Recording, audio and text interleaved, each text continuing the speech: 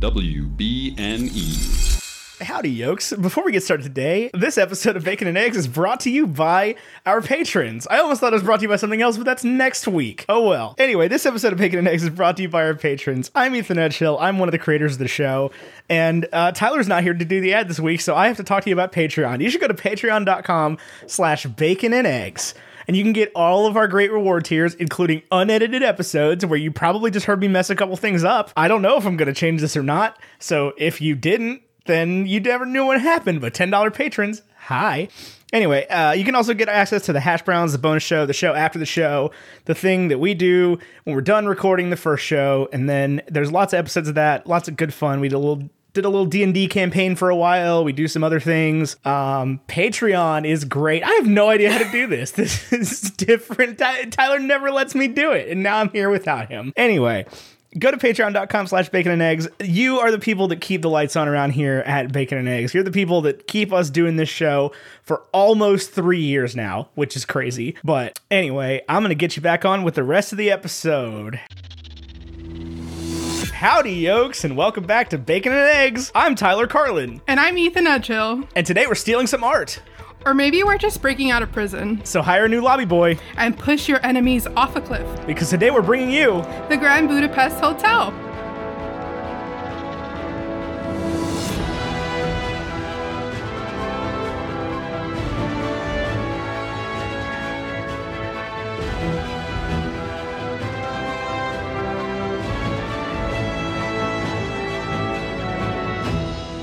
Hi, Ethan. Nice to see you. Hi, Tyler.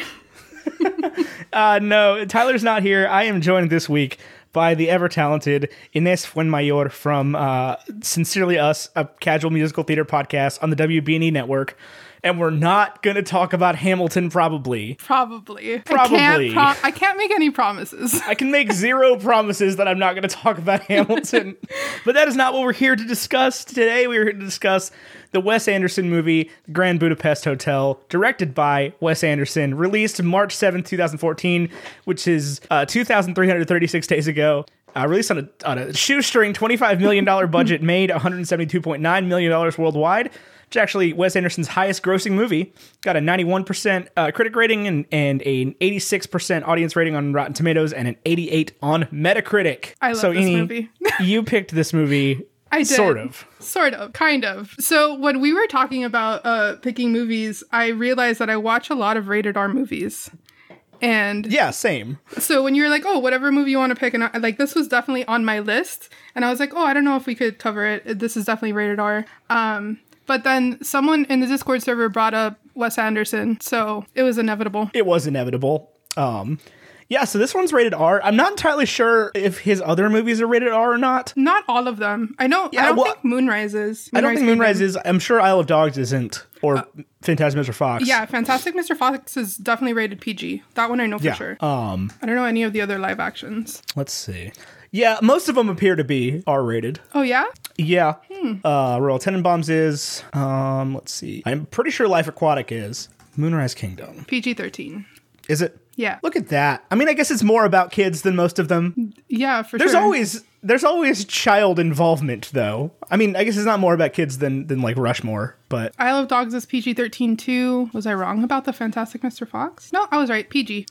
That's what I thought. That one's like like almost a proper kids movie. Yeah. Like I didn't. It took me a long time to realize that was a Wes Anderson movie. Really?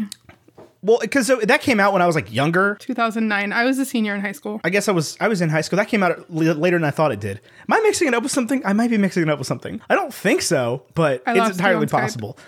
But so I have experienced Wes Anderson movies for a long time in my life. My mom actually used to have the Life Aquatic with Steve Zissou board game. Yeah, it's 2009. If it came out on the second half, I had already graduated high school. But that was the year I graduated. November 13th. I graduated in 2011. So what is your experience of Wes Anderson movies then? How did you come to love this particular film? So I live in Miami. We get a lot of specifically like limited release movies and artsy movies. And my dad's favorite thing to do with me on the weekends was to go to the movies. So I've been watching like Wes Anderson movies since I can remember. My dad's a very artsy movie lover, I guess. So Wes Anderson's like one of his favorite directors. And that's kind of how I fell into that. So when Grand Budapest came out, I remember actually going with a bunch of my friends who had probably never seen a Wes Anderson movie before in their lives. And it's actually become one of our group's like favorite movies to watch. Oh, really? Yeah. Interesting. I think this is only the second time I've seen this one. Oh no, I've seen this movie over a dozen times. So I saw it in the run up to the ever faded 2015 Oscar season. Just when I was busy watching all of those movies. Yeah. Fair. Birdman and Whiplash and all that. Picked up Such Grand a good Budapest. year. Yeah, it was a good year for movies, believe it or not. Yeah. Yeah, it was a good year for movies. And so I had grown up with those movies. Like The Royal Tenenbaums is one of my mom's favorite movies of all time. Like she has seen that movie more times than I could possibly count. And so they've just always been around. I think the first one that I saw Moonrise Kingdom was the first one I saw of like my own volition. I think like going out and watching a movie for my own purposes. But I do for sure love this one. It's not my favorite though. Okay. I would say this one, a lot of people don't like Wes Anderson. I'm a lot of aware. people do, but a lot of people don't. They don't necessarily get his movies, I would say. I mean, that's fair. This is one of those ones where I'm like, okay, I kind of feel you here. Like this one is more, it's hard to follow a little bit. For sure. And Okay. It's more crazy than I would say most of them. Yes, for sure. Even though like Moonrise Kingdom is pretty like fantastical. Well, for sure. I mean, Wes Anderson's one of the only people in like American media that can actually pull off the like proper magic realism thing. Yeah, I agree. Where it takes place in these like gently fantastical worlds that could or could not exist. So the thing that I like the most about Grand Budapest is that I feel like this one is the only one that has like a reason for that. Yes.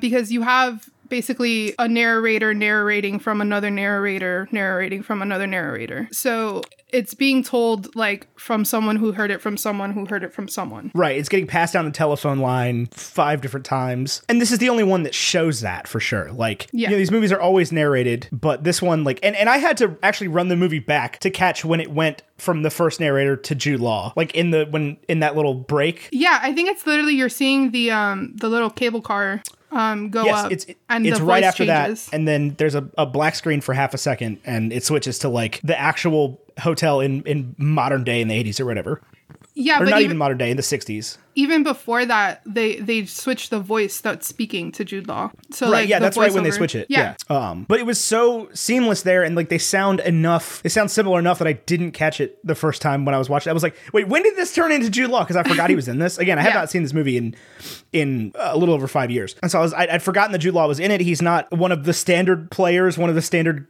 cast of characters. I would say of these movies in the Wes Anderson movies. in the Wes Anderson extended universe. Like there's very very little, if no, Luke Wilson in this one. Is there? No. There's a little bit of Owen Wilson, Yeah, a tiny bit. like a second of Owen Wilson. That's right. He takes over. Yeah, he takes over as concierge. So did you notice this. the aspect ratio difference? I did. Of the three. It's pretty hard to miss. And they actually Fox Searchlight sent out apparently like strict instructions on how to project this movie. Oh, really? I to didn't know theaters that. when it came out. Yeah, because I guess by this point everybody had almost entirely switched over to digital projecting, and so the digital projectors will like default to whatever the CinemaScope standard is today, and they'll 85 they or will whatever. like manipulate the movie and figure it out to fit it to that. Yeah. And you have to like override that to actually get it to show in like a 4:3 aspect ratio on the big screen. I had no idea that's how that worked. Yeah, apparently, because The Lighthouse is like that freaking whoever did that movie. I don't think I've seen it. It was from last year, I think. The one with Willem Dafoe and Robert Pattinson about the lighthouse. Oh, yes. Who It's did shot that in movie? like 16 millimeter black and white, but like not super 16, like regular square 16 millimeter. Yeah, I didn't see that. That's a scary movie. Yeah, it's I mean, it's not that scary. I'm really just not good with suspense at all. No, I'm not. It's probably like it's right around like the Get Out level, I would say. Okay. It took me a year to watch Get Out, by the way. I'm trying to. I didn't watch Get Out until it came out like on HBO. Oh yeah, I definitely would recommend watching it on like your phone if you're gonna watch it. But it's like it's not like a super scary movie. It's somewhere between like The Village and Us. I haven't seen Us because I'm too scared. Oh man, that's such a good one. I don't like scary movies like at all. See, I just don't like jump scares at all. I like suspenseful movies. Yeah, but I jump at everything.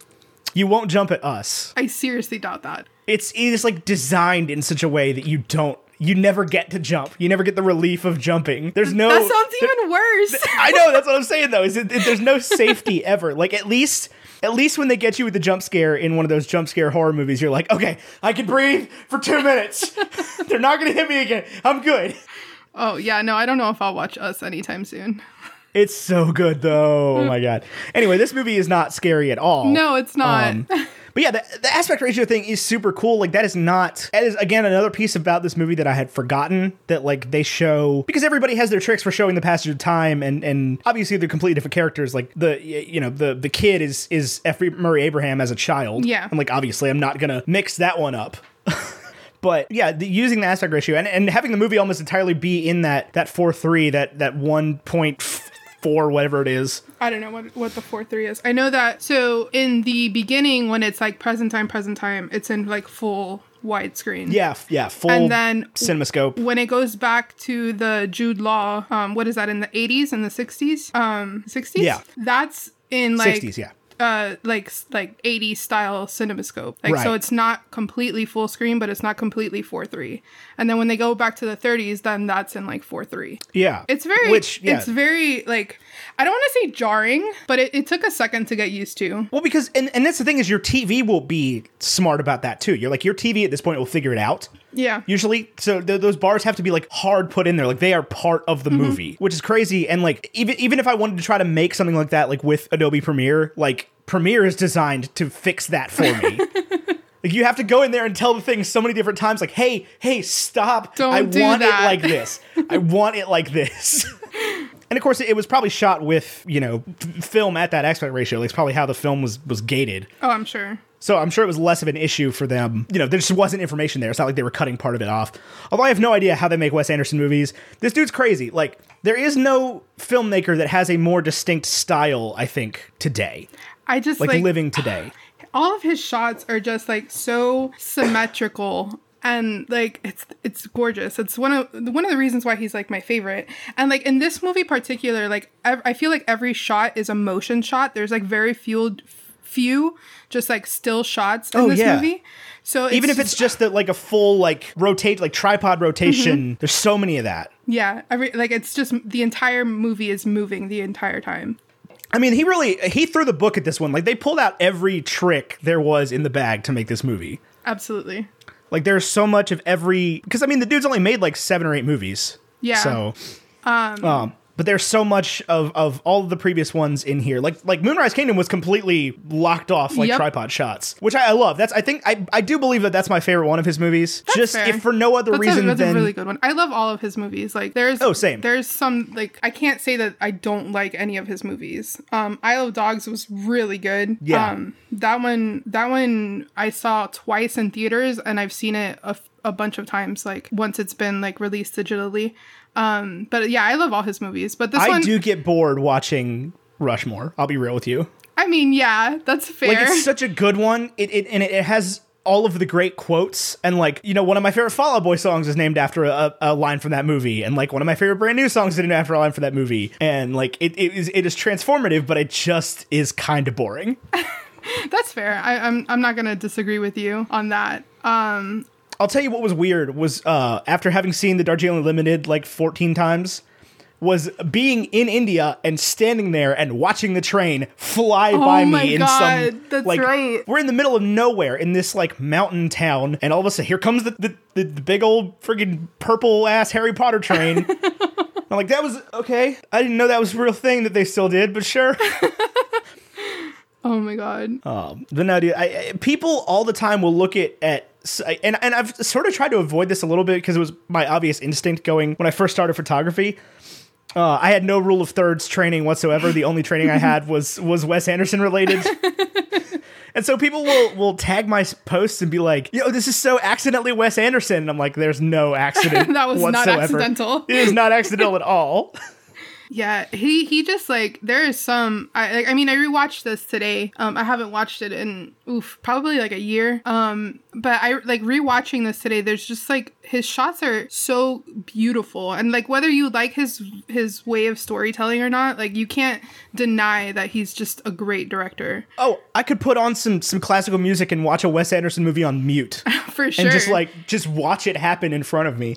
The only director who knows how to use color of any kind, like actual, they talk about the blue and orange of Hollywood thing. Yeah. That's just non-existent here. Nope. There's a lot of different. I mean, Ray Fiennes is standing there the whole time wearing that like purple tuxedo. Yeah. The whole time with like periwinkle pants, and I'm like, this is some true Albus Dumbledore would be proud of this suit. Like, this is your uniform. No, and his use of like light and shadows, specifically when shooting Jeff Goldblum in this, because like I guess like the whole thing is you're not sure whose side the lawyer's really on in this. Because he plays the lawyer. Sure. So just like he kind of like steps out of the shadows and you're like, okay, so is he a villain? Is he not a villain? And just like the way that he lights him specifically in this movie is just incredible. Yeah, absolutely. It is like, it's just beautiful. It's not, and even so, like this is a huge change from just even from Moonrise Kingdom, where everything was kind of like not washed out, but it was much more like earth tones. Yeah. And then to go to this like, okay, well, so the building's pink and you just have to deal with that. Yeah, and then they're wearing purple the whole time. And like the dessert that he gets is like super colorful, and just like everything is just, oh my God. And I don't even know what kind of lenses they were using for those shots in the Jude Law era. Oh my God. Where like the walls are like bending away from the center of the frame. I'm like, this is you taking something that people are like, hey, don't do this. This is bad. This is not how movies work. And he's just like, okay. Challenge accepted. Your point? Yeah. Yeah, especially like cutting from the I guess the 1930s era when they're shooting the hotel to the Jude Law era, where you see kind of like just how much the hotel has like decayed in that time. And yeah, the way that he shoots it when Jude Law's just like walking around and they're showing you the lifelessness and the fact that there is no color during that time, like none. Like it's just, again, I love him. He's one of my favorite directors. And he's like so quirky. Oh, for sure. Yeah. And we've got, like I said, quite the incredible cast here to work with. Yeah.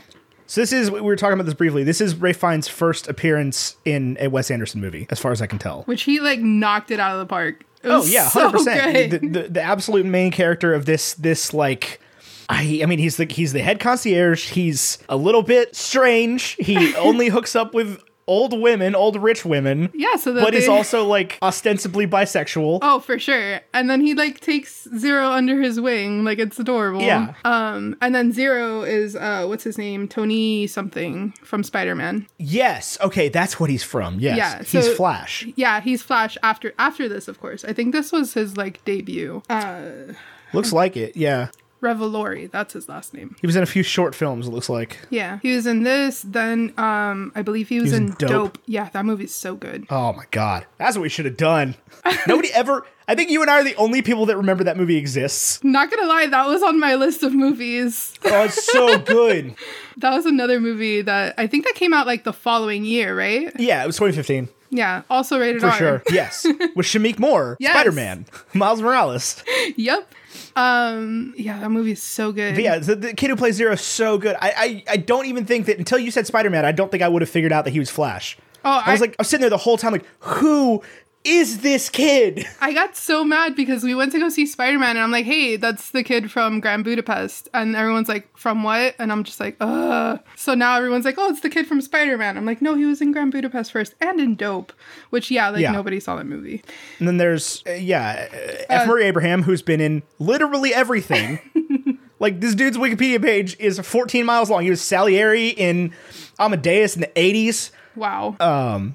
He was like on Broadway for like 4 or 5 years in Angels in America. Was he? Yeah, as like a replacement. Oh. Just like doing it. Who else is in this? Oh, Tilda Swinton. I didn't even know that was Tilda Swinton. So I was reading a little bit of the IMDb trivia about this movie, and apparently that was the one spot in this movie where Wes Anderson was like, if we're going to use old age makeup, we're going to pay the best people in Hollywood to do it, and we're not going to be able to recognize that this is Tilda Swinton. I did not recognize that was Tilda Swinton at all. I did not either at first.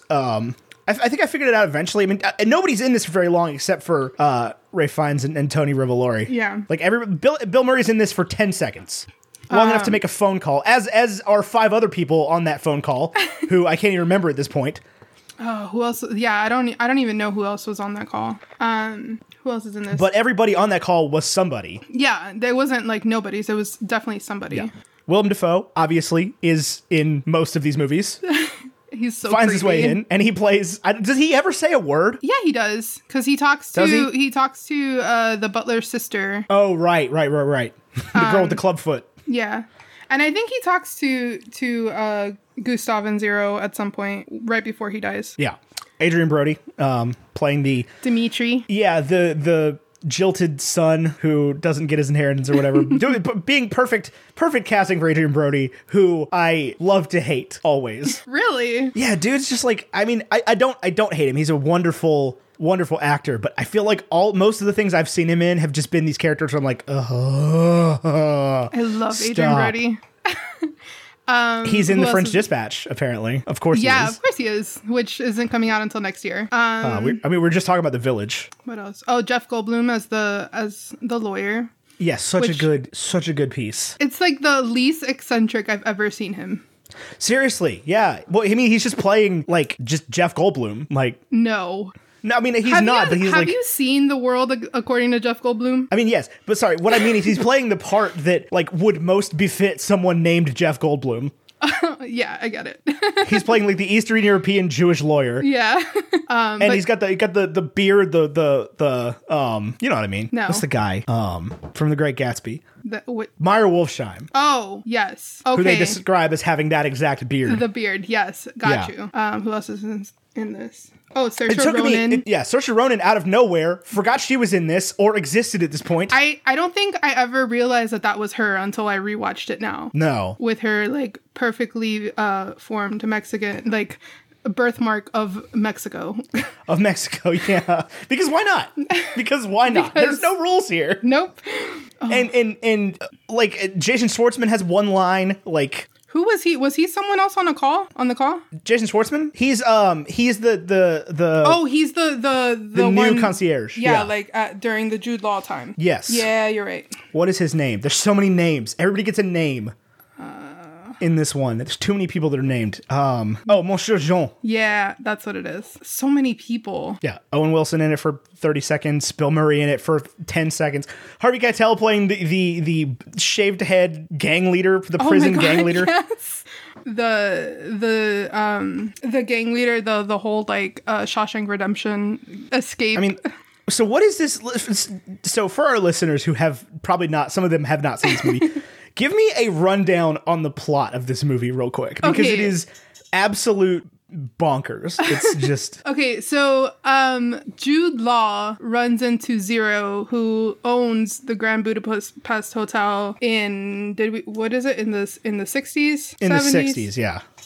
And ends up befriending him, and they have like dinner together, and Zero wants to tell him this whole story. So it cuts back to the 30s where Zero's like a bellboy, like he's just a nobody. And Ralph Fiennes takes him under his wing. Ralph Fiennes being the head concierge of this Grand Budapest Hotel, which this was in the peak of its like busy heyday. So he likes to befriend old ladies so that they will leave him in their will. And that's basically what happens. Tilda Swinton's character dies. So he goes to pay his respects and ends up at the will reading where she left him some like priceless, like ridiculously expensive painting, Boy with Apple. Boy with Apple. And it's just like a painting. Which like is hilarious because if you don't catch it the first time around because obviously you don't know the plot, but once you watch it the second time around, you realize that Boy with Apple is just sitting behind Jason Schwartzman's character. Yeah. Like, just hanging there. Like it's there.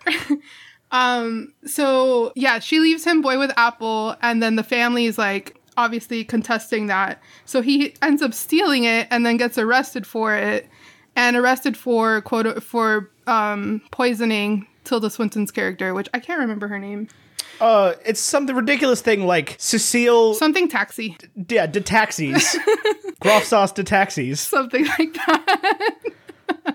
What does she So do? yeah, so it's him escaping prison and basically trying to prove that he didn't or basically just trying to avoid the police and the family's I don't know what you would call Willem Dafoe's character. Freaking They're a hitman, I guess. a goon. I don't know. So he's got the hitman after him. He's got the Nazis after him, and yes. the police. Oh yeah, because this is right in between World War I and World War II. Yeah, So yeah, in this world that sort of exists. sort of. What is the name of the country? Something with a Z. Hang I have on. no idea. It sure as heck does not take place in Budapest. Yeah, it doesn't. Not even close. Oh my god, what was it called? That's not helpful. Zubrovka. Okay, there it is. Yes. Some Eastern Bloc country pre-World War II. Yeah, so what happens? Gustav breaks out of jail and is on the run trying to get the painting which he has hidden at the Grand Budapest Hotel, so that they could sell it on the black market and run away from the law. And eventually they end up proving that her son is the one that poisoned her, I think, right? Adrian Yes. Brody. Yes. So he ends up, and also that Tilda Swinton had written a second will and left her entire fortune and estate to Gustav. So he ends up Including rich. the hotel. Oh yeah, including the hotel, which was the twist that she actually owned the hotel because we didn't know who owned the hotel. Yeah, it's a crazy story. Yeah, it is tough to follow. I had to run it back a couple times today just because it's one of those ones where if you look at your phone or something, you miss something. Oh yeah, everything happens very, very fast. You need to definitely pay attention, and everyone talks really fast. Everything's happening really fast. And there's a lot happening. There's one point where they're going down a mountain on a sled. And while Willem Dafoe's character is skiing because he just killed the butler who knew about the second will, and it's Serge. just it's a whole thing. It is always wild to me when I see Ralph Fiennes step into roles like this because you think about him as being this sort of more serious actor. I mean, he's the current M in the James Bond series. He's Voldemort. He is Voldemort. He does a bunch of Shakespeare, and then he comes into roles like this. He's Schindler's List, man. Yeah, he plays roles like this or in Hail Caesar. Oh my god, Hail Caesar. Where it's just why, because he brings the same severity and seriousness to these absolutely absurd roles. Absolutely. And Gustav is eccentric and yeah. just super weird. It's a big role. There's a lot to that. For sure. Ralph Fiennes has a Tony Award for playing Hamlet. Yeah, Fun fact. That was something I probably could have pulled out of the recesses of my brain. A Tony Award in 1995 for playing Hamlet. Wow. I did not know that Hamlet was winning Tony Awards in 1995. Yeah. What? What is happening? 95. 95. That had to be a slow year for the Tonys. Or just a particularly good Shakespeare. Television, movies. Look, he does. Oh, there he is. Wow, he did a lot of stage stuff. Yeah. A lot of Shakespeare. Oh my god, this best is performance so by a much leading actor in a Shakespeare. play. This is a lot of Shakespeare. He's still doing Shakespeare. Best musical that year was Sunset Boulevard. Huh. It's wild that he does so much Shakespeare, and his brother was the one from Shakespeare in Love. He just did Antony and Cleopatra 2 years ago. What year is it? Wild. 2020? Yeah. Yeah. Oh, yeah. Glenn Close won the Tony that year for Sunset Boulevard. Wow. 95. What else was happening in 95 on Broadway? So the two nominees for Best Musical, it looks like, were Sunset Boulevard and Smokey Joe's Cafe. 2 nominees. Yeah. Wow. Oh, it gets better. The nominees for Best Revival of Musical were Showboat and How to Succeed in Business Without Really Trying. Oh my god. So we had a How to Succeed revival in 1995. Wait, so that's the year that Matthew Broderick won, hang on. if I'm not mistaken. No. No. Wait, yes. Sorry, yes. Okay. I did not know that Matthew Broderick won a Tony Award for playing J. Pierpont Finch. Yeah, I learned for How to this Succeed. information right now. I learned this as we speak. See, there's something that I pulled out of the recesses of my brain. This Wikipedia article is very hard to like follow. On Wiki? Yeah. Oof. Let's see, what was that? 95, we said? Tony Awards. They gave Best Original Score and Best Book straight to Sunset Boulevard without asking anybody else. It looks like no nominees. Wow. Okay. I mean, Andrew Lloyd Webber. It's fine. That's fair. It's a decent one. I've never seen it, but I've seen Sunset Boulevard, the movie. I haven't 10 seen the times. movie. I've listened to the cast album a few times. It's Yeah, okay. I've listened to the cast album. It's Weber. He's pretty hit or miss. They were nominated 11 times. Jesus. 11 nominations. Well, it looks like they didn't have any competition that year. Nothing must have opened. Like, What happened the next year? 96. Had to be a big year. Rent. It was the 50th. Rent happened. Oh, duh. Rent, The King and I, Hello Dolly. A funny thing happened on the way to the forum. Oh, Nathan Lane. Yeah. Yeah, he beat Adam Pascal for that. Audra McDonald, Best Featured Actress in a Play. Oh, Wild. that was the Victor Victoria that Julie Andrews declined her nomination. What? So, Victor Victoria, the only one that got nominated for that was Julie Andrews. So she declined her nomination because no one else in her company got nominated and no one else on the Wild. production got nominated. Huh. Yeah, that was a big thing. That was also the show that ruined her voice, but whatever. It's fine. I'm not bitter. Apparently there was some contention from The King and I. Best Revival for a Musical. Look at that. 1996. Idina Menzel lost. I mean, this Yeah. is like Idina Menzel before she was Idina Menzel. The wickedly talented Adele Dazeem. Adele Dazeem. At least there was like more nominations this year. That's crazy. There's only like 3 or 4 nominations. Let's see, 2019 Tony. Well, that's what I'm saying. I mean, if every theater's full all year and nothing opens, like, what are you going to do? Okay, so 2019 Tonys. Yeah, like every category has like 5 nominations or 6. God, I miss Broadway. Best musical in 97 was Titanic. What? Yeah. Oh, Steel Pier lost. Steel Pier's so good. When I was a freshman in college, our freaking drama department did Steel Pier. That is an underrated musical. It's like Love Never Jekyll and Dies if Love Never Hyde. Dies was good. It's like the same Listen, we're not going to get into this argument. Okay, but it's like if they did the Coney Island thing right. Okay. I don't what think I've Steel ever Pier seen is. it. What else came out that year? Oh, Chicago. Yeah. 98 was The Lion King. Jekyll and Hyde. That was good. The Lion Did King, The Lion King Ragtime. win everything? Because it deserves to. Let's see. Well, so Cabaret was that year as well. Oh, well then Cabaret maybe not. Revival. Yeah, I mean, it's Cantor and Ebb. It's tough. It's a tough one. Lion King lost original score to Ragtime, which vibes. Terrence McNally won for Best Book. Somebody from Cabaret won for Featured Actor. Alan Cumming won for Cabaret. So no, Lion King did not win everything. Oh, that makes me so sad. Who won Best Actress that year? Natasha Richardson, Cabaret. Fine. Beat out Alice Ripley from Sideshow. Was Heather Headley not even nominated For what? for Nala in Lion King? No, Wow. Actually, yeah, no, Rafiki was nominated. Really? Anna Kendrick got a Tony nomination for High Society in 1998. What? What? What year are we looking at? 98? What? That can't be right. That can't be on. the same Anna Kendrick. Hang on. What?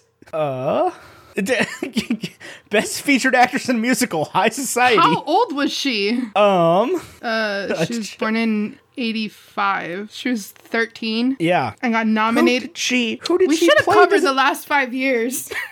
What'd you say? We should have covered the last 5 years. Oh my god, I was just listening to it today. I can't. Because- I can't listen to that without crying. I've been reading the Hamilton, and he talked about the last 5 years at one point. How are you liking the Hamilton? It's good. I'm enjoying. Here we are in Hamilton. Dang it. Dang How long it. did it take us? Why is it not? This is the worst Wikipedia page for a musical ever. It does not tell me the cast. For what? For High Society? Yes. I love High Society. How does it not? Yeah, it does. Original Broadway production. Nope. How does it not tell you? Wow, this is really bad. I've come up on a bunch of Wikipedias of musicals that are just terrible. I mean, Like it's there. Yeah. It's just in paragraph. she was an form. honest to God child. Yeah, she was 13. She played. Oh, she was 12. A 12-year-old Anna Kendrick played Wild. Dina Lord. Name does not ring a bell, but I'm sure it would. I haven't seen that movie in so long. I've never listened. I forgot they made it into like a Broadway musical. Love Cole Porter. Tracy Simmons. Guests include her mother, Grumpy Little Sister. She's the little sister. That tracks. Anna Yeah, Kendrick. Tony nomination for Anna Kendrick. Over. Well, not over, but Yeah, we got one nomination for The Lion King, one nomination from Cabaret. Featured actress Audra McDonald. Heather Headley deserved at least a nomination for Lion King. Nope, it's Natasha Richardson, Betty Buckley, Marin Mazzie, and Alice Ripley. It came out in 99. Oh, You're a Good Man, Charlie Brown. Annie Get Your Gun. Wow. Bossy. Oh, wow. Oh, we got a revival for Death of a Salesman on the play side. Look at that. God. Martin Short. Martin Short won a Tony Award? For Little Me. What? Yep. Bernadette Peters. Yep. Kristen Kristen Chenoweth. Look at that. You're a I Good forgot Man, she was Charlie in You're a Good Brown. Man, Charlie Brown. Yeah, she's Sally. Wow. Look, listen, I don't pay that much attention to revivals. That's fine. She was like 99. She was so Pierce. young. Oh, he's a host. Never mind. I was like, what the hell did David Hyde Pierce get a Tony for? Anyway, speaking of awards, the Grand Budapest Hotel won 4 Oscars. Yep. At the 2015 Oscars. It won 4 of them. Didn't win for Best Director. It did not. It did not. A.G. Iñárritu, Alejandro González Iñárritu. There it is. Yeah. One for Birdman. I mean, it was deserved. I'm not for not sure. at all saying that it wasn't. I just, I have biases. Yeah, I'm not entirely sure which way my bias lands on that one, to tell you the truth. Again, that's fair. I don't think there's a wrong answer here. No, I don't think there is either. Alexandre Desplat won for Best Score, and then it won for Production Design, Costume Design, Makeup, and Hairstyling. That all tracks. Yeah, for sure. Yeah, absolutely. For sure. Has he still not won anything? Wes Anderson? Yeah. I don't know. I can't imagine he has. If it wasn't for this, I don't know what it would have been for. Best Original Screenplay. Nope, that's not it. That's a BAFTA. Nope, 0 Oscars. That makes me so sad. Nominated for Screenplay for Royal Tenenbaums. Nominated for Fantastic Mr. Fox, Animated Feature. Stupid Nominated Disney. for Original Screenplay for Moonrise. Nominated for Best Picture, Best Director, and Original Screenplay for Budapest. And Best Animated Feature for Isle of Dogs. Who did he lose to in 2009? Oh, well, he lost to What was that? Up. I almost said Toy Story 3, but that's the next year. Yeah. And then 2018 was...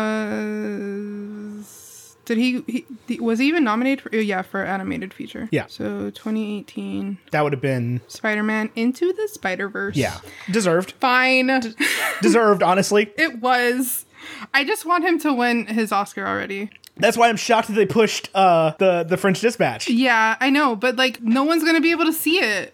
mean, Movies that's are fair. canceled except for Christopher Nolan. Oh, no, you didn't hear? No.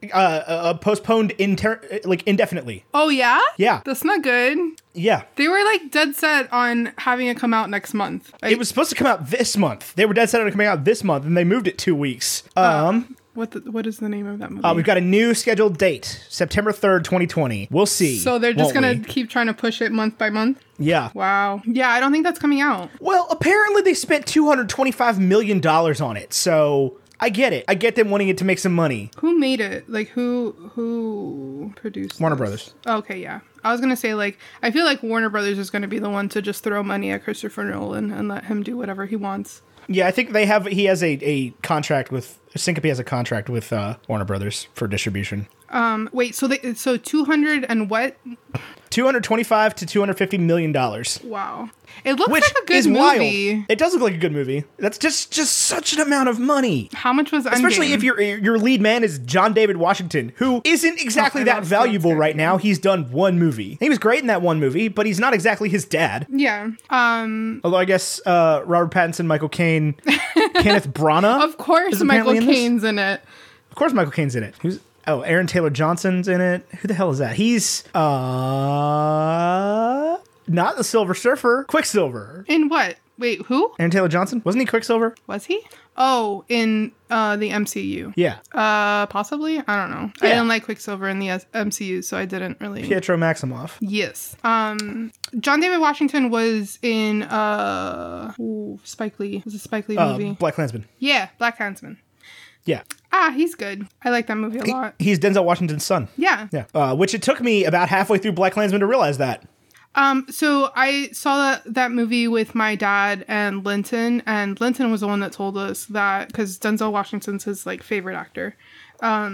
So he's the one that told us that was his son, and I couldn't see it for like most of the movie. Like I was like, he doesn't look like his dad. And then there's like certain shots and certain ways that he says things. Yeah, that's what I was gonna say. Yeah. He doesn't look like him. He sounds like Yeah. him. 100%. He there's certain words that he says where I'm like, and literally, I was like, man, he reminds me of Denzel Washington when he talks. And I looked him up and it's John David Washington, sure enough. But because he doesn't look like him. No. Much. There's certain shots, but yeah, Tenet was supposed to be really good. Had a Ludwig Göransson score instead of a Hans Zimmer score. I was really excited to see. Yeah, Ludwig Göransson doing the score for a Christopher Nolan movie. I was very excited. I think Hans Zimmer was busy with Dune. Probably. Or just they decided to change things up. I don't know. Maybe there was a falling out. I sure hope not. But he's the one that did the score for Mandalorian, right? Yep, and Black Panther. Yeah. I was watching the Mandalorian like behind the scenes series or whatever, and they did an entire episode on music with him. It's pretty awesome. Yeah, he's done all the Ryan Coogler movies. Okay. Including Creed 2. Creed. And he did Venom. And he did the first 3 Childish Gambino albums. Really? Turns out, maybe not the first 3. Which one's Awaken My Love? That was after Redbone. Or no? I honestly couldn't tell you. Yeah, he produced Camp. That's wild. Turns out. I knew that he knew them or knew him. I didn't know that he produced 3 of his albums. Yeah, that was like apparently how he got his start, it looks like. I can't remember if it was him I think it was him that like they were just like roommates or something. Oh, dang. So that's how that worked. That's crazy. Yeah. And then now he's... Yeah. The guy. Emmy nominated now. That's crazy. Get his EGOT eventually. Oh, man. Can't wait for Ludwig Göransson, the Broadway musical. That's going to be something else. What kind of musical? Like if Be More Chill was good. Oh, my God. No, it's fine. It's fine. Not my favorite. Again, that's fair, but it's not bad. No, it's not bad at all. Love Never Dies is not bad either. Love Never Dies is unlistenable. It is not unlistenable. If they hadn't shelled out for the cast, it would be unlistenable. It is not unlistenable. Oh, it's not great. I'm not saying obviously it's not his best work, but I would definitely listen to Love Never Dies over listening to Cats. Oh, same. Yeah, 100%. Like there's a lot of shows that I would rather listen to Love Never Dies than listen to. I would say I would hazard a guess at most. I would rather listen to Love Never Dies than most musicals. Okay, so that doesn't make it bad. It's not unlistenable then. No, there's a lot of bad musicals though. Yeah, there are. But that's what I'm saying. It's like we've had musicals for a long time. Yeah, I guess. It's not unlistenable. It's okay. There are some songs that I can't handle. Most of the Coney Island songs. Any of the Coney Island stuff I can't listen to. I will skip those songs. Yeah, but everything that's like between the 3 of them. Yeah, it's pretty decent, yeah. Yes, that's all I'm saying. I could, if it was, what is the name of what's the big one? What's Ramin's big one? Till I Hear You Sing. Yeah, Till I Hear You Sing. If that was just like one song with like a singular musical idea instead of changing the tempo 3 different times. That's fair. That would be a banger, a straight up hit. Another Ramin solo song that's not great is what is it? The Beauty Underneath. Oh yeah, the big like. Yeah, that one's not great. But see, here's the thing. So Andrew Lloyd Webber struck lightning with Jesus Christ Superstar, right? He was like, I can make rock and roll into musicals. And then after that, he was like, should I though? Do I dare? Should I?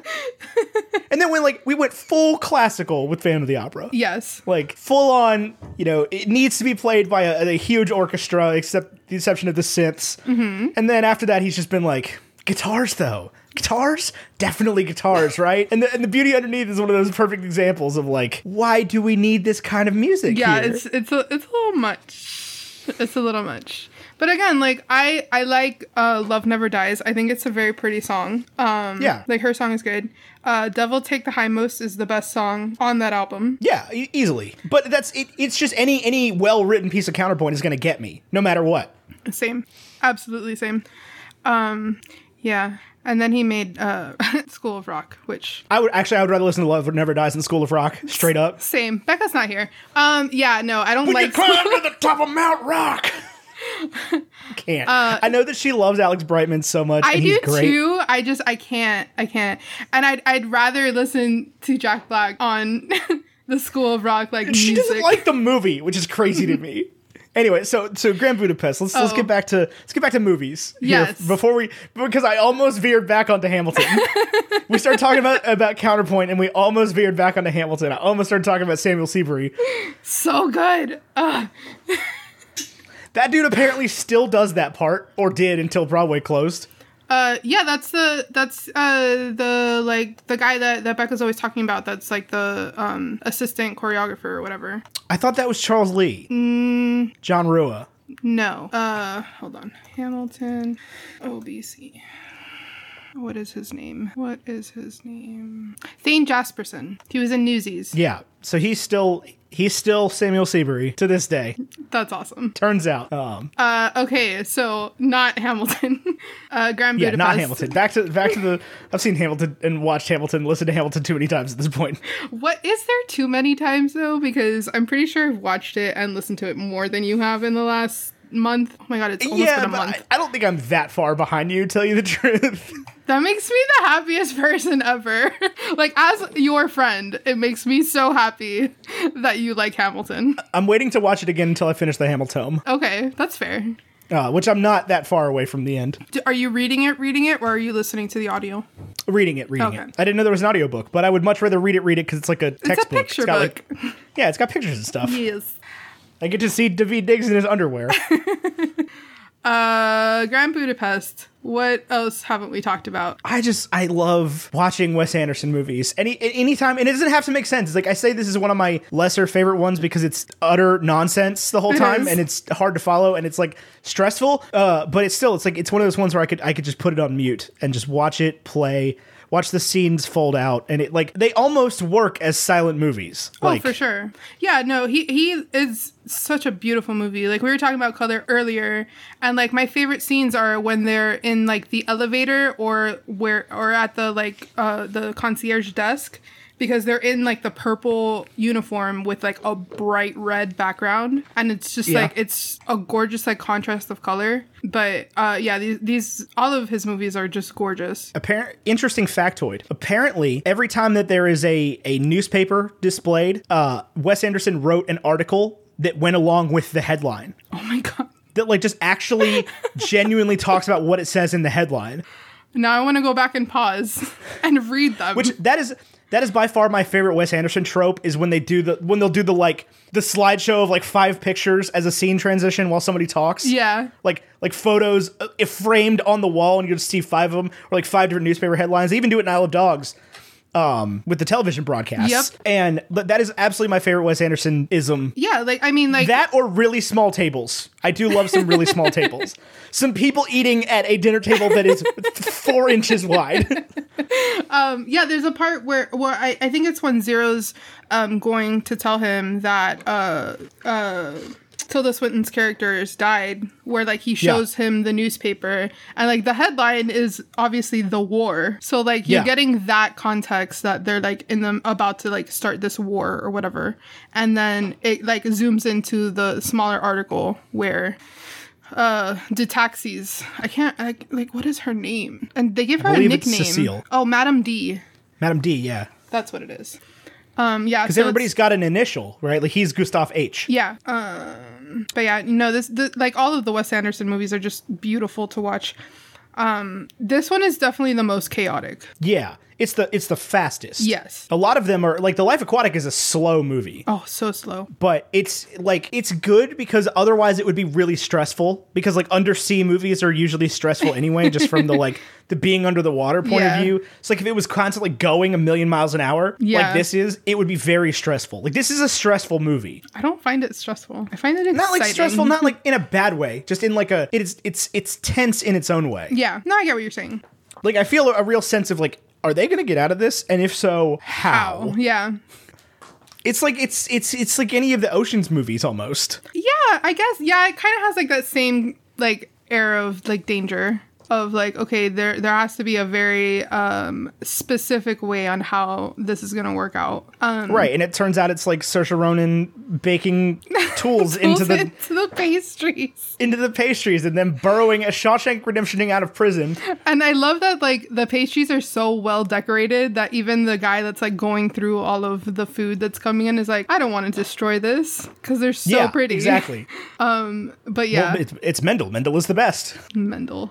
I also like the fact that like towards the end there isn't like this grand like reveal or grand story on how he died. Like his answer is like, well, in the end they shot him. Yeah. And like that was it. It's like so focused on like the middle of the story, like the actual like adventure of it all versus like what actually happened. Right. He's like, when he died and my wife and child died. Yeah. And, turns out she had left him the hotel and now I own it. And it's like, you answered his question in 30 seconds after an hour and a half of talking to this guy, ostensibly, like a whole dinner and everything. I love that he orders like all of this food and he's like, that should give us enough time if I start right now. Oh, no, I take it back. My favorite Wes Andersonism is when somebody is narrating out loud while standing next to the person they're talking about.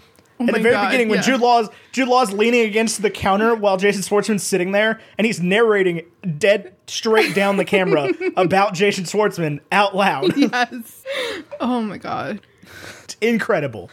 And it is truly that magic realism thing. It takes place in these lands that, like, obviously this is a part of Eastern Europe that you've just never been to. Yeah. Like you've never heard of.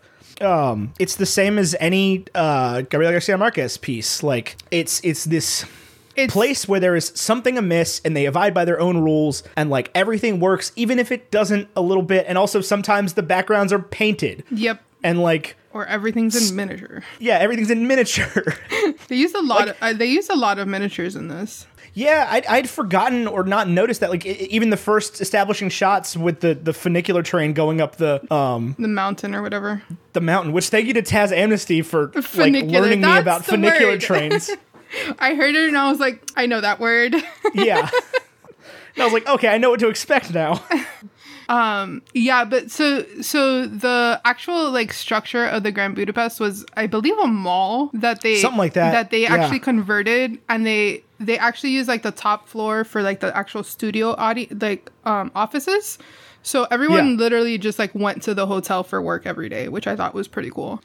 Yeah, and he had the whole cast and crew stay at the same hotel. Oh, yeah? And they would use the, I read this today. Apparently they had the whole cast and crew stay at the same hotel, and they would, like, do all of the hair and makeup in the lobby of this hotel. Oh, wow. And the guy that you actually see at the beginning of the movie who's working the front desk, like, not the concierge desk, but, like, the reception desk, the dude with the crazy hair, is the owner of that hotel. Oh, that's cool. Yeah. And so, I guess he needed somebody to be... it was just going to use a crew member or whatever, some kind of extra to be this receptionist desk guy, and just found this dude standing there, was like, hey, do you want to be in this movie that I'm making, that I'm using your lobby for? That is so crazy. Yeah, I'm looking at a picture of Madame D. Like, that doesn't look like Tilda Swinton at all. Yeah, but what does Tilda Swinton look like, though? Because I hear what you're saying, but also, like, what does she look like? Because... if there's any, like, she's always in crazy get-ups and crazy makeup, like... yeah, I don't know. I just always see her bald now. From... Doctor Strange. Right. Yes. She's so many pivotal canonical roles that I have to... She's in Snowpiercer? Yes, that's what I was about to say, actually. You haven't seen it? No, and I watched the show. Oh, you watched the show but not the movie? Yeah. So, I was, like... So then maybe don't watch the movie. The movie might ruin things. Well, I don't know. I watched it with two people who had watched the movie, and they only watched the pilot, and they were like, "No, this is garbage. I don't want to watch this." So apparently, is it over now? Yeah, it's only. I think it's only 10 episodes. It's Daveed Diggs, and I had watched Hamilton a lot, so I was like, "Well, I guess I should watch this now." So I didn't realize that it was a like a TV show, like on television. Yeah. So I missed the first episode and was like, well, there's me. I watched it on Hulu. No, I think I just watched it on YouTube TV on demand. That's fair. I actually really liked it, like, a lot. I believe it. I want to see it. I've just been waiting for it to end. It's ended. Yeah. Well, I will go watch it now. I did enjoy the movie. The movie's like not that great. Okay. Like, it's good. It's a perfectly good movie. It is not like anything incredible. It's extremely predictable. Okay. I mean, the plot like follows a straight line as they go forward through this train. Straight line. Yeah. It is just like it is completely formulaic, but it's very well done, and it's got a great cast. It's like Chris Evans and Tilda Swinton and Elizabeth Banks and John Hurt and a bunch of Korean people. And a bunch of Korean people. Just like a lot of Korean people. So is he like in the tail of the train? Like, is he that guy? Who? Chris Evans. Chris Evans? Yeah. Okay, so he plays like the Daveed Diggs character, I guess. I figured as much. Yeah. The like revolutionary leader. Yeah, that's Daveed Diggs in this. I don't think I would say that the show is predictable. I think it's I didn't really figure it would well be. written. Because they're gonna have to drag it out. I mean, it's not that long of a movie. Oh, well, I mean, I'm pretty sure that it deviates from the movie a lot. Yeah, it would have to. So, but the way that they ended the season, like they're perfectly set up for season 2, which I'm assuming is happening because I think it went over well. I liked it. It seems like it. But yeah. Oh, Ed Harris is in the movie too? Yes. I need to see this movie. Yeah, go watch it. I think it's on Spencer, Netflix. Alison Pill. Alison Pill, not Elizabeth Banks. I don't know why I said Elizabeth Banks. I don't know why you said Elizabeth Banks either. I don't know. Oh, wow. Yeah, I need to watch it. I haven't seen it. It's very good. I mean, like, I'm not trying to take away from it at all. It is just like, it's people talk about it like it's some kind of crazy like twist ending like mind bender movie, and it's just not. But there's nothing wrong with that. It's just like that is how it was described to me, and then it just wasn't that. Gotcha. There you are. You froze again. Oh, did I? Yeah. Dang, Skype sucks today. It does. No, I was just saying, like, it's not that I'm holding anything against it. It just wasn't like a twisty like mind bender movie. Oh, okay. Gotcha. I mean, it's Bong Joon-ho. It's very well done. Some excellent acting. For sure. I mean, he's a great director. Yeah. Yeah, I can't imagine that it's like terrible, but No. it has a 94 on Rotten Tomatoes. Yeah, it's very good. It's just like there's not a ton to it. Okay, it's not deep. No. Well, yeah, I mean it could be deep. It could be deep. It depends on how I guess like woke the person watching it is. Okay, that's fair. Somebody could ostensibly watch it and be like, "Wow, that was some really deep political commentary there." Okay. And I'm just like, "Yeah, eat the rich. Got it." Oh no. Okay, so Tilda Swinton does not look like anybody apparently. Tilda Swinton, yeah, that's what I'm saying. Is like she shows up sometimes, and I'm just like, "Oh, that's you. Hello." Yeah, but I feel like this is like the most I've like not recognized her. I would say that was Doctor Strange for me. Really? Yeah. She was just Tilda Swinton with no hair. Yeah, but that threw me for a minute. Really? Yeah. I'm trying to see what other. What did I recently watch she was in Tilda Swinton Narnia. in? That's right. I don't know what else. Oh, she was the Archangel Gabriel in Constantine. Oh, yes. But see, like, I still recognized her. Like, I knew that was Tilda Swinton. Yeah. This, I was like, I don't know who that old lady is. That's fair. I think they definitely did a good job. But she's crazy. She's a great actress. Been in a lot of great movies. Apparently refuses to stop acting, turns out. Look at her cast is crazy, her filmography. She was a voice of somebody in Uncut Gems. Missed that completely. Yeah, she apparently played an 82-year-old man in a movie. What movie? Okay, that would be the least I've ever recognized Tilda Swinton. I don't know what movie this is. She was the voice of the Oracle in I Love Dogs. Yes, Wes Anderson. I love Isle of Dogs. Trying to figure out what movie she might have played an 82-year-old man in. When was this article? This article was posted in 2018. Let's see. In the upcoming movie Suspiria. I was just about to say, I think that's the one. Yeah. I don't think I've ever watched that movie. Luca Guadagnino from Call Me By Your Name. Oh. He's the guy that's writing the new Scarface movie. Oh, I have opinions. Go for it. Tell me your opinions on Scarface. I don't think Scarface needs to be remade. Interesting. Are you excited about a remake of Scarface? Kinda, yeah. Okay. So I get where people are coming from. I don't feel like there are obviously like canonical roles, like roles that you can't remake, right? Like that nobody else could possibly play. I don't feel like Al Pacino was that guy in Scarface.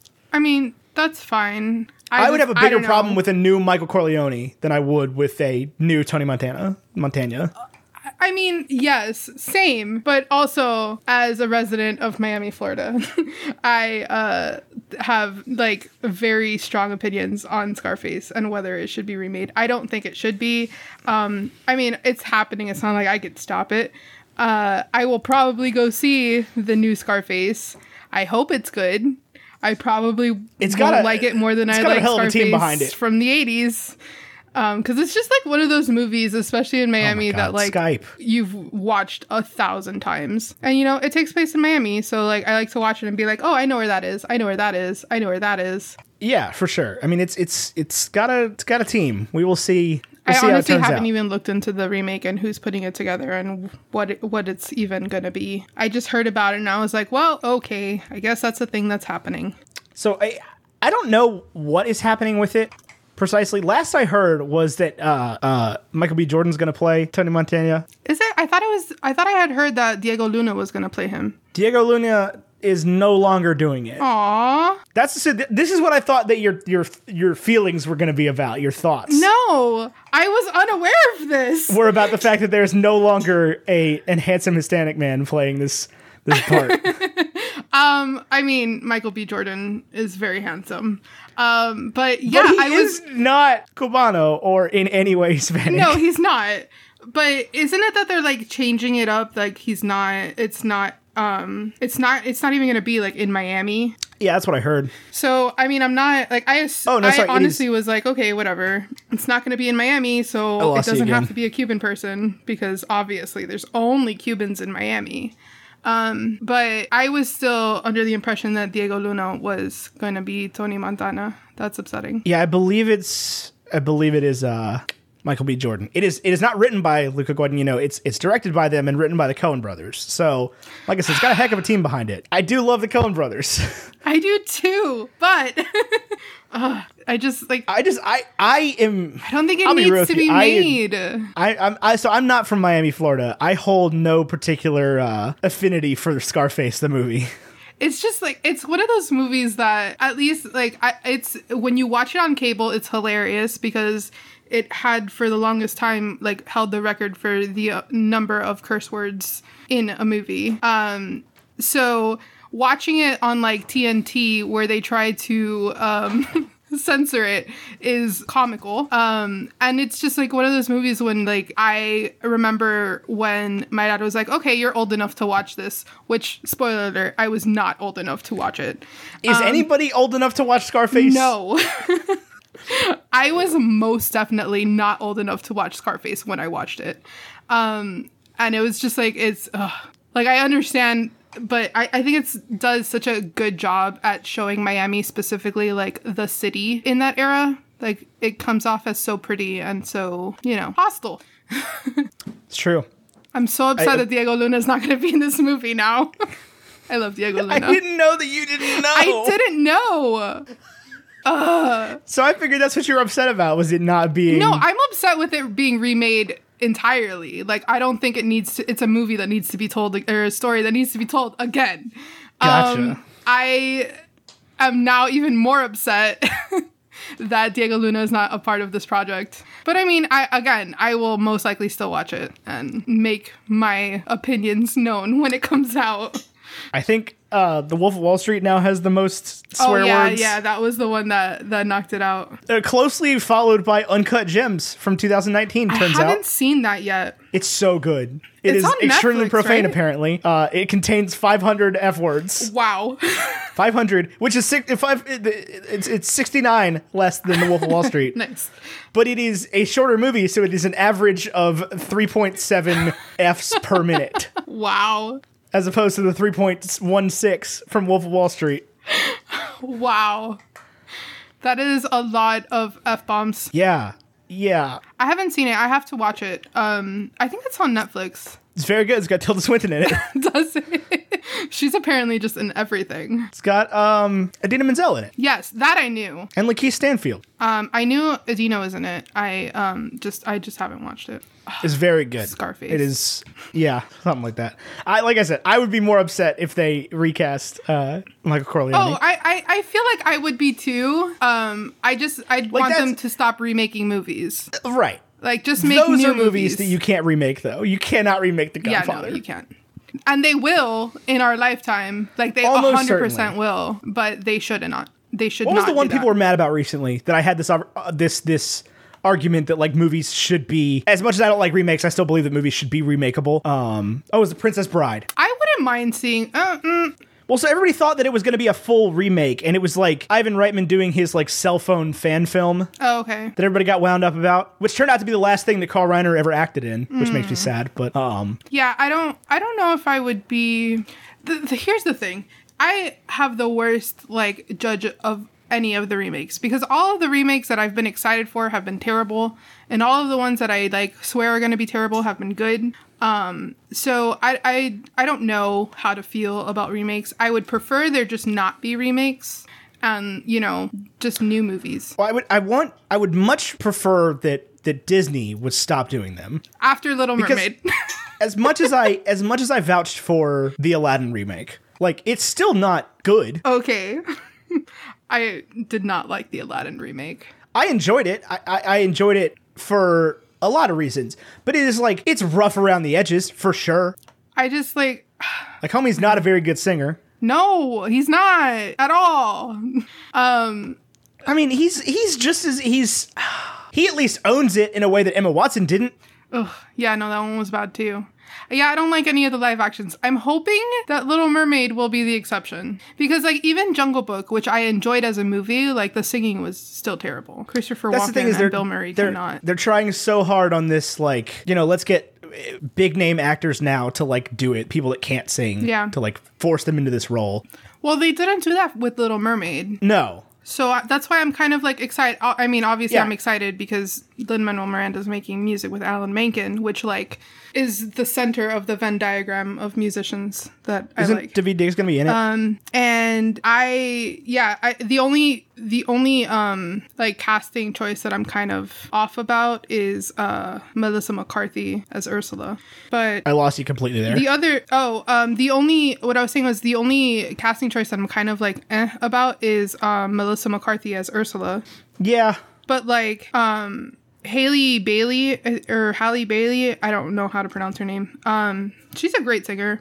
I think she's going to be a great Ariel. Daveed Diggs is Sebastian, so like, sure. I mean, we'll see. I think they're better people they could have chosen. It depends on what they do with Sebastian, because again, Lin-Manuel Miranda's in this. So like, if he does like a You're Welcome rap song-ish, the way that he did for The Rock. I'm sure he will, but also, you know, he's just gonna throw some dance hall stuff at it, just out of nowhere. Like, Oh man. just like he did to Aaron Burr. Yeah, I don't know. We'll see. Because even as much as I love Hamilton now, even that felt weird to me. Which part? In it just anytime Burr has these, like, you know, when he in what is the song We Know or whatever, when he just starts doing the accent out of nowhere. Oh, you best go on one back where you come from. Even before that, that his whole piece in that, he's got this yeah, this like I get what you're saying. I don't know. and all of Burr's all of Burr's little pieces in Nonstop are that Jamaican dance hall beat. Yeah, I guess. And so I'm scared that they're going to give that to Daveed Diggs and try to, you know, go for the original Sebastian, and it's just going to be weird. We'll see. We'll see. I mean, I have I don't want to say high hopes, but I'm cautiously optimistic.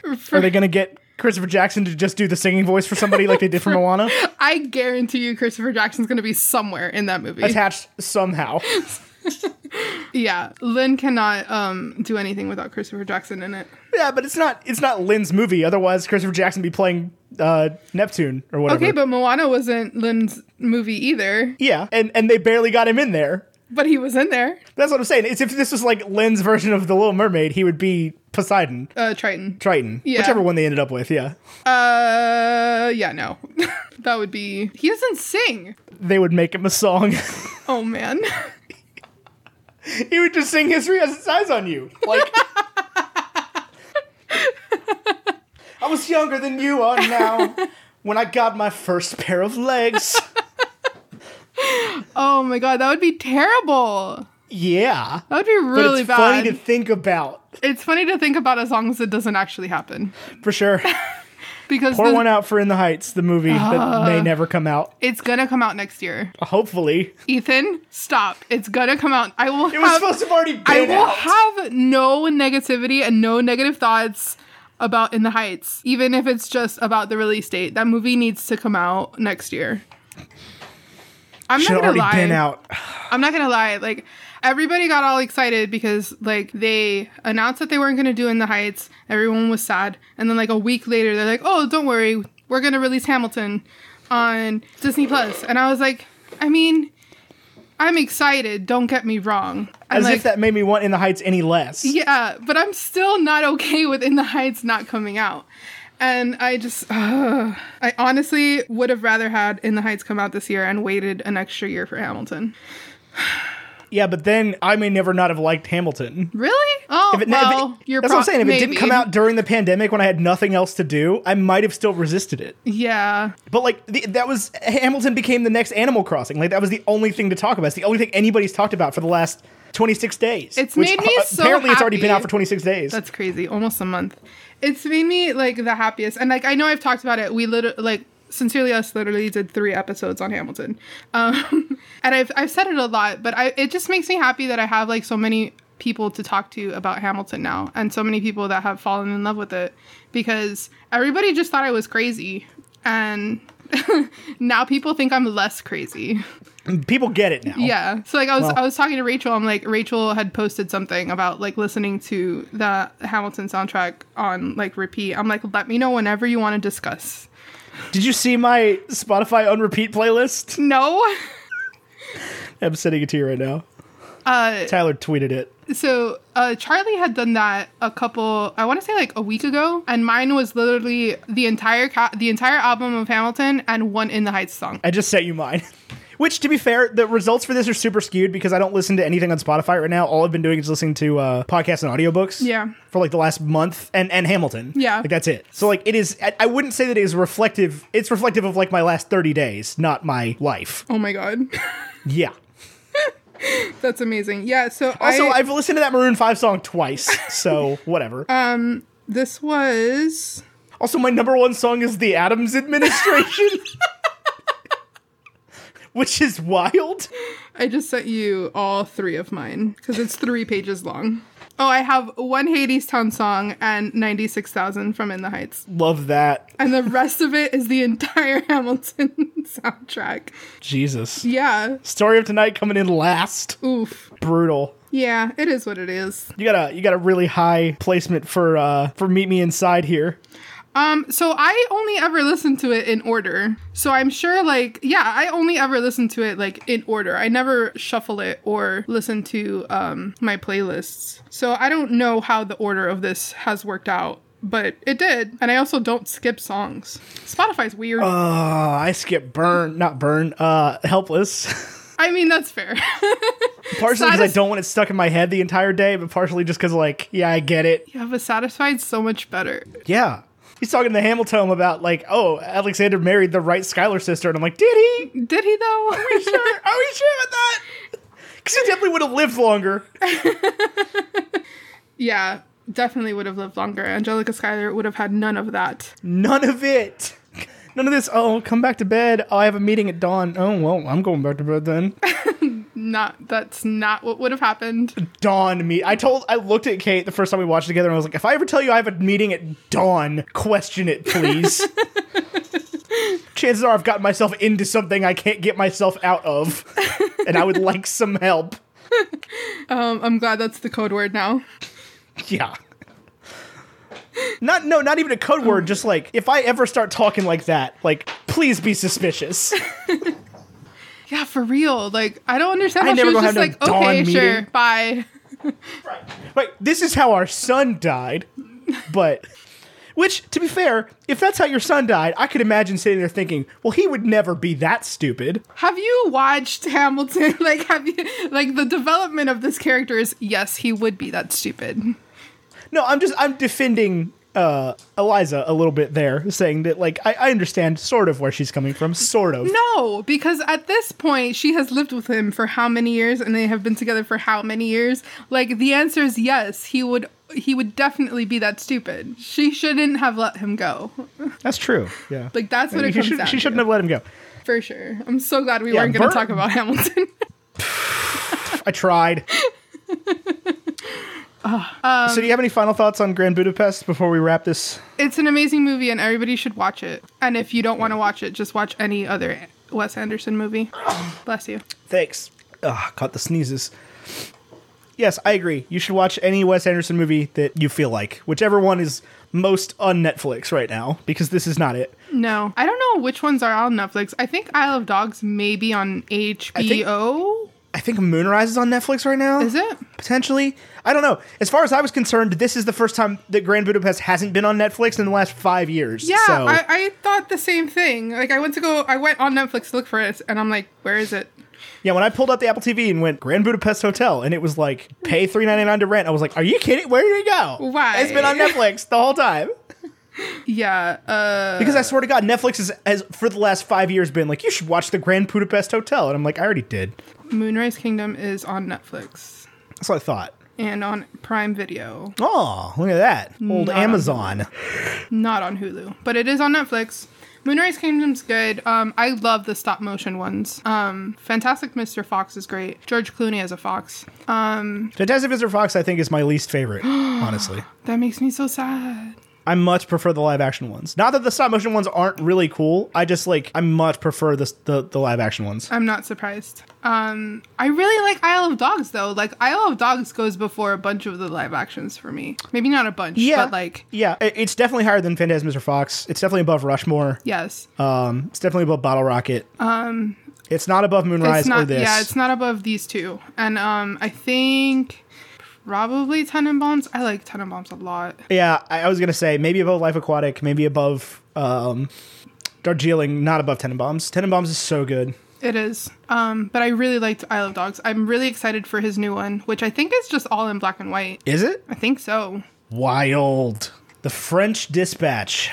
I think that's what my Let's dad see was what we telling can me. find out about that movie, other than the fact that it's inevitably delayed. The French Dispatch has been delayed indefinitely. One article says indefinitely, the other one says 2021. Who do I believe? None Does of it have a date in 2021? Let's see.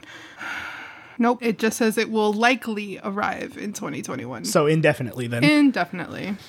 Oh no, it's in color. That's what I thought. I remember seeing like My stuff. dad had texted me today. He's like, because I don't know. He had said like that it was going to be in black and white. I don't know if they might be releasing it in black and white as well, but he said that he wanted to watch it in black and white when it came out. Man, this is a hell of a cast. Yes, all of his like Got almost everybody from this movie. Bill Murray, Saoirse Ronan, and Timothy Chalamet's in this one. Timothy Chalamet, Benicio del Toro's in this. Yep, it's gonna be so good. Frances McDormand. It's gonna be so Frances good. McDormand and Tilda Swinton. Yeah. Who else is in this? Owen Wilson. Henry Winkler. Adrian Brody. Christoph Waltz. Ooh, Jeffrey Wright's in it from Westworld and Oh, yeah. the Hunger Games movies. Yeah. Christoph Waltz. Henry Winkler's in it. Edward Norton. Kate Winslet. Kate Winslet, yeah. It has been cast in undisclosed roles. Oh, wow. Wild. Oh, man. So, yeah. Liv Schreiber. Watch Wes Anderson movies. They're very pretty. Yes. That's basically what I have to say about this. The only things I like Owen Wilson in. Okay. I cannot stand Owen Wilson. Have you seen, what is that movie where he, like, travels in time? Cars? I've seen Cars. No. Midnight in Paris. Oh, yes. Did you not like No, that? I like Owen Wilson in plenty of things. I just like, I can live without like Wedding Crashers. Oh, that's fair.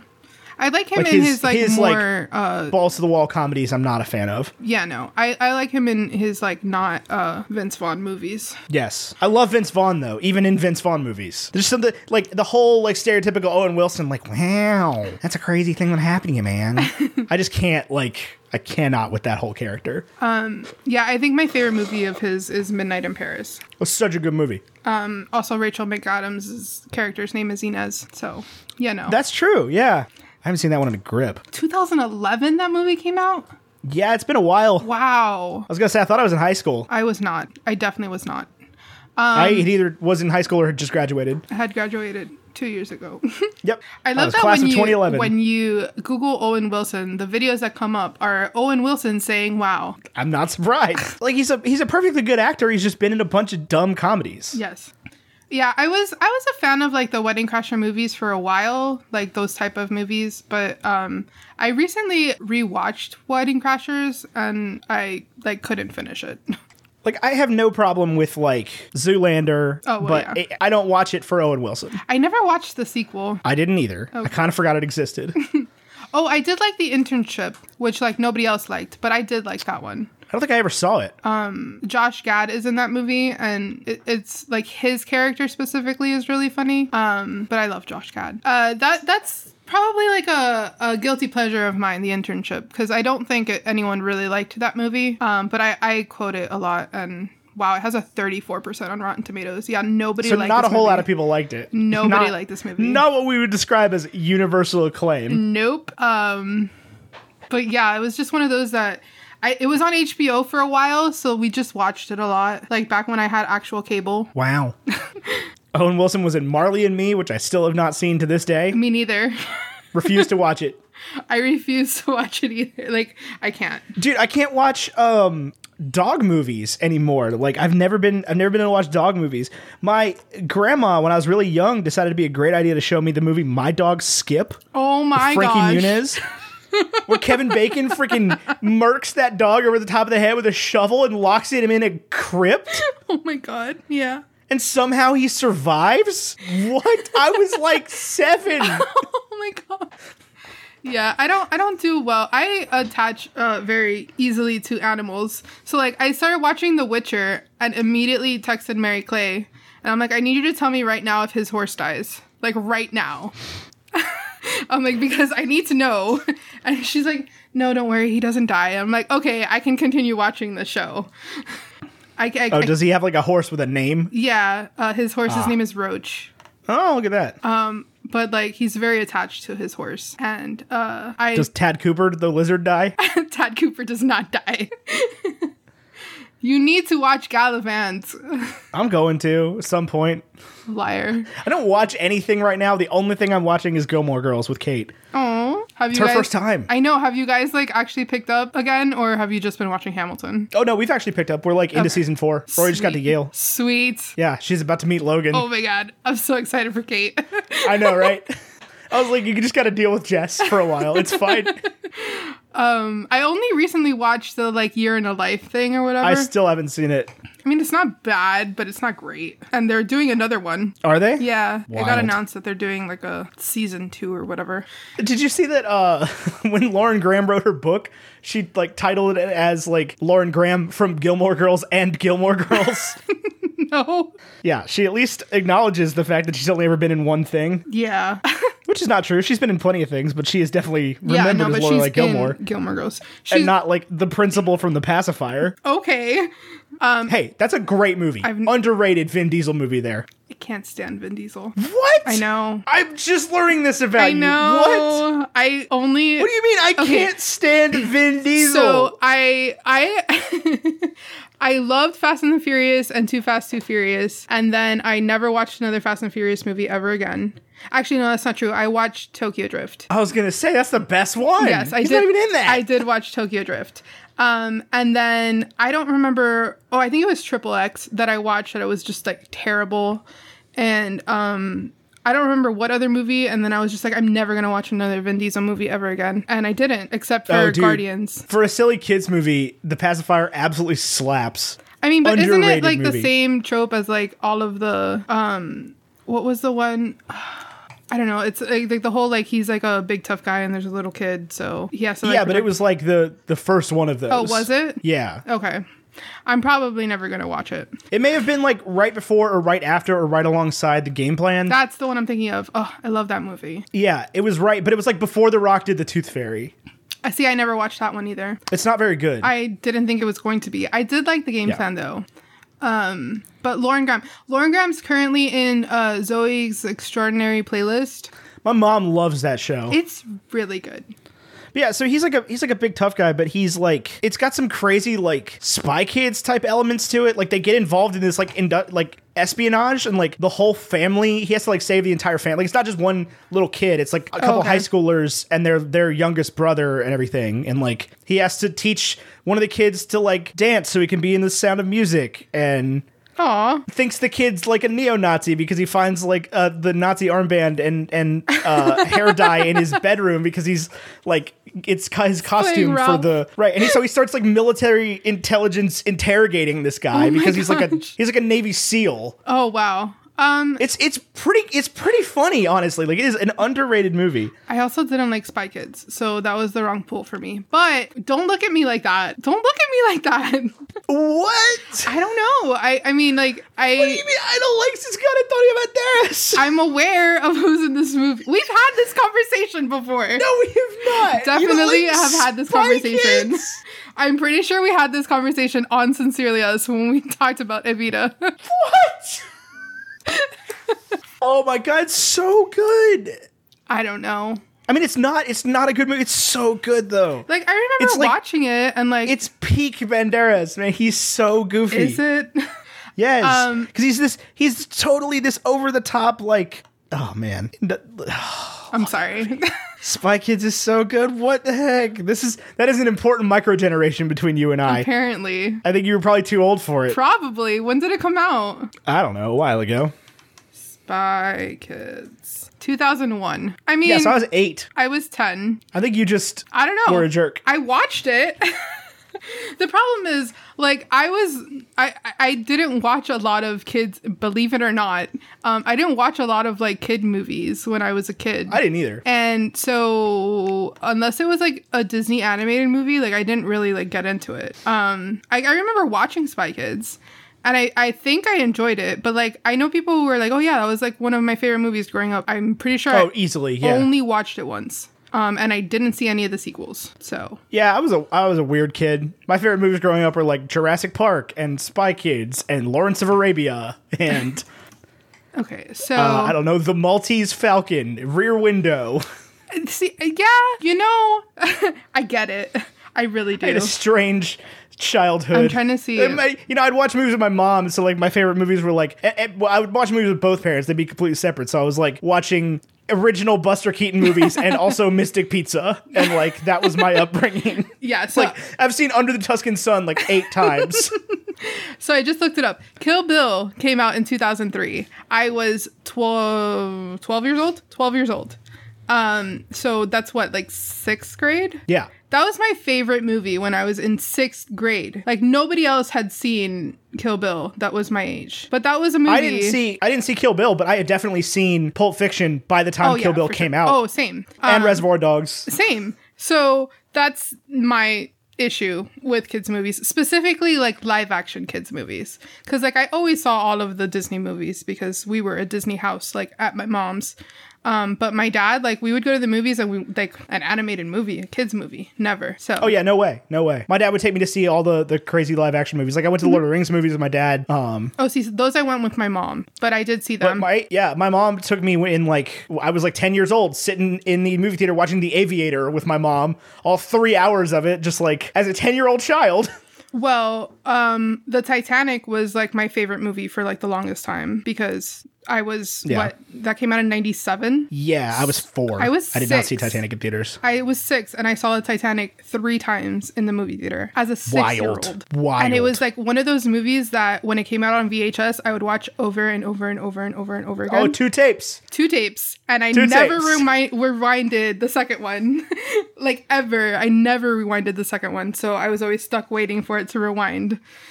Yeah. So I don't know. I had a Batmobile cassette rewinder that rewinded the tapes for me. I think we had a Power Rangers one. Yeah, it was shaped like the Batmobile. I think I But like the specifically remember. like the Michael Keaton Batmobile. With the like fins. Yeah. Oh yeah. I probably have it still somewhere and it's probably valuable. Probably. You should find that. But yeah, it would pop up in the front and you would put the cassette in it. Yeah, I'm pretty And sure it- we had a Power Rangers one. My brother was very interested. If it wasn't Power Rangers, then it was Teenage Mutant Ninja Turtles for sure. I don't ever think we even needed one. Like I think by the time I was alive, like all the VCRs would rewind. So I remember at the TV, like in the living room, that VHS didn't like the tape player didn't rewind. But then my brother and I, we shared a room, and the TV in our room, like our tape player would rewind. Yeah. So we had a mix of both. Those are facts that like I was young enough when videotapes went out of style that like there are few videotape facts that I remember, but like I have to place them sometimes. Like if we hadn't started talking about it, that Titanic had 2 tapes, I don't think I could have told you that I used to have a Batman tape rewinder. But it's just like because like I remember DVDs becoming the thing and like I could probably tell you probably 10 or 15 times that we rented tapes. Yeah. But like we rented a bunch of DVDs. Oh, for sure. Blockbuster. I had a Blockbuster like at the corner of my house. And Yo, same. We would- It is now a Batteries Plus, and it has been a Batteries Plus since the day Blockbuster closed. we would rent VHSs all the time. And I remember when DVDs came into it that like DVDs were in like one section. And it was like, ooh, who had a DVD player in order to rent DVDs? I still had Yeah. a VHS. I also Yeah, remember we got on the DVD train pretty early, if I remember correctly. We had like a DVD player that was like a separate... we had a DVD VHS Box. player. So it was a double. So like one end had like the DVD and then it was like the VHS because we had like I had all of the Disney classics on VHS and all of the Mary-Kate and Ashley movies on VHS. See, that's another like kids thing that I was very into was Mary-Kate and Ashley. Yeah, I had a bunch of tapes, but we mostly bought tapes as opposed to renting tapes for whatever reason. Okay. I guess maybe they were cheaper back then. We had a bunch of tapes. Yeah. And also, like, my mom would record stuff, and so we had a bunch of, like, movies that were, like, recorded from the television. We still have And- them. We have not digitalized Oh, yeah, we still them. have them, for sure. I don't know if they're so usable, but we still have them. We were going to digitalize them. We haven't yet because we just haven't, but we still have a ton of home movies. Same, yeah. Linton actually just found like a bunch of the from his like Sony camcorder, his dad's Sony camcorder, like the mini ones. Oh, yeah. Yeah. No, so my dad had the full-ass, like, video camera that took full-size cassettes that you put on your shoulder, like a JVC video. I still have it. No. Like, I imagine it still works. Linton's dad's very into tech the way that Linton is very into tech. So he had like a Sony that was actually from the 90s, like recording in HD. Like, I don't know how much that man spent on that camcorder, but I can tell you it was very A expensive. lot. And we were actually watching like his home videos like on the camcorder that is still functioning to this day. Right. Like, it's insane. It's like, yeah, sometimes I sit there and think about all the different technology that I lived through. Oh, were you around? Well, you were around, but do you remember HD DVD versus Blu-ray? Oh, do I remember? Did you have an I Xbox? Oh, yeah, I had an Xbox, and I had the thing. You lose. I bought the thing. You lose. My dad got me one from Sam's and got me the like original Planet Earth. Because that was the only thing that ever came out on Yeah. HD DVD. There was a couple things that came out, but yeah, the Planet Earth thing was definitely like the biggest thing that came out. No, so we bought an honest to God Blu-ray player because I didn't have a PlayStation. Okay. Yeah, no, when- we're a PlayStation house. Except now Linton like- has an Xbox. Yeah, I have all of them. I have a Switch, a PlayStation, and an Xbox, and I will probably have the next generation. I'm an adult now. I make adult money. But yeah, I think about all the technology I lived through. Like I was there from I had a Nokia brick phone when they first came out. Same. I was in 6th grade. I got my Nokia brick phone. And now I have the newest iPhone. And like the technology has to some extent stopped changing. Yeah. Like the iPhones are all pretty much compatible and everything. And now it's like, but I watched cameras go from full tapes to small tapes to like digital hard drives to CFast cards, like the big ones, the Yep. big SD cards. And then the Fuji had the XD cards. And then we all landed on like frickin', regular size. Sony SD cards. proprietary Yeah. cards. Sony's always like a pain in the butt when it comes to that. Right. And so like I remember I lived through all of Mm-hmm. that crap. I lived through the beginning of DVDs and like the menus that would play over and over again and everything, and like Oh my god, yes.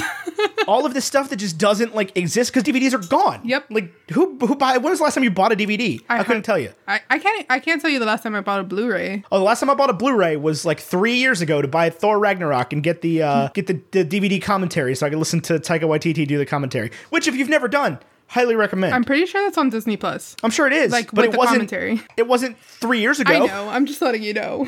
For those that don't want to go out and buy the I may Blu-ray. never buy another Blu-ray in my life. Yeah. I may never. Yeah, it's crazy. And the same thing with like music, because like I remember cassettes and records, cassettes, CDs, MP3s, like an iPod, and now just having to have the iPod with the most memory to fit all of your songs. And Oh yeah. now I just stream everything. Yeah, now I just stream everything. I have Spotify Premium. I've had Spotify Premium for the last... I haven't bought a song in Yeah, I haven't bought 8 years. I think the last album I bought was probably a Taylor Swift album before she went on Spotify. I did not listen to Taylor Swift while she was not on Spotify. Oh, I did. That was part of the reason I hated Taylor Swift for so Because long. she wasn't on Spotify. I was like, you are not Garth Brooks or AC/DC or the Beatles. You are not cool enough to not be on Spotify, Taylor Swift. But yeah, all the technology has changed. So like, and that's the whole reason for the 90s being like the nostalgia generation, right? It's Yeah. like everything changed so fast when we were kids that we can't hold on to anything. Yep. But it's like I've had 5 iPhones in a row. That's the longest I've had any single piece of technology like that all worked the same. Yeah. I got into this argument actually with my dad because he gets upset that I buy the new iPhone every year because he's had the same Android that's falling apart for I don't know how many years. And then complains when I can't fix it. So he's like, well, why do you spend so much money? And I'm like, because it's the single device that I use the most in my life. Right. And I can use it for everything. And I do. Right. And there's also like you're locked into how your phone works when you buy it. Like with my desktop computer, if it starts slowing down or has problems, I can rip a piece out and put a new one in. Exactly. No problem. If I could do that with my phone, I might be more, if I break the display and I can go to Walmart and buy a new display And change it for yourself. $20 to change it out, like I would be more likely to first of all, I'd never have a phone case ever again. But, Same. I would be much more likely to hang on to my phones for longer. But like, if I could, not even the screen. If I could change the battery, Yep. if I could literally go buy a new battery and put it in, I would keep the phone for longer. I probably would too. But I pay a fee every month, and I upgrade my phone every year for the privilege of running my battery ragged. Yep. Lindsay gets mad because I go like days without charging my phone. Yeah, Especially same. now that I'm at home and iPhone I work XS 11 Pro Max. and I work on a MacBook, so all of my text messages, as long as they're iMessages, come to my computer. So like I never pick up my phone. Oh, see, I'm the opposite. I used to never charge my phone before quarantine hit, and now that quarantine hit, I've charged my phone every day because I use it so much. I actually use it less because again, like I the people that I text all have iPhones except for Linton. So and most of the time I talk to Linton on Discord anyway. So everything's just on my computer, so there's no need for me to pick up my phone. I do not know where my MacBook is. Not gonna lie to you. It's somewhere in this apartment. I need to find it tomorrow because I have something to do with it, but I don't know where it is. Yeah, no, that's the only computer I I am have. looking through the windshield, and I'm not gonna hit anybody. But no, I'm thinking about the Beatles. All right, we gotta wrap up because I gotta edit this piece. Okay. Annie, it has been an absolute pleasure having this meandering conversation in which we actually talked quite a bit about the movie. We did. And then quite a bit not about the movie. We and did. then more about the movie again. Well, thank you for having me. I'm so glad to Absolutely. finally be on. Thank you for coming to my rescue For sure. Always. when I needed somebody. And what is next week? Is next week the... Yes, it is. Next week, Tyler and I are going to be back covering The King of Staten Island. Ooh. Yeah. I haven't seen that yet. Well, you'll have to watch it. I guess. Anyway, that's our movie for next week. Annie, do you have any final thoughts? Where can we find you on the internet? I know you were just on Bacon and Eggs, but... So you can find me on Instagram and Twitter at _EnieMeenie. That's INYMEENY. You can follow Sincerely Us on everywhere on the internet, WBNE.org. We're on Spotify, Twitter and Instagram at Sincerely Us Pod. Yeah. Fair enough. Well, I am at Ed Hill Photos on Instagram and at Wow Now, but those are zeros on Twitter, and we are at Bacon and Eggs Pod anywhere you can find social media handles. And Bacon and Eggs, you know where Bacon and Eggs is. You're listening to it right now. You can find a podcast. Congratulations. Anyway, our graphics are by Vaishon Brandon, graphite.vmb on Instagram. Our music is by Andrew Scott Bell, andrewscottbellmusic.com. This has been another episode of Bacon and Eggs. I've been Ethan Edgehill. She's been Ines Fuenmayor. That's Until next week, arrivederci. I don't have an A. That's fine. I can just cut it. Okay. It's no problem. All right.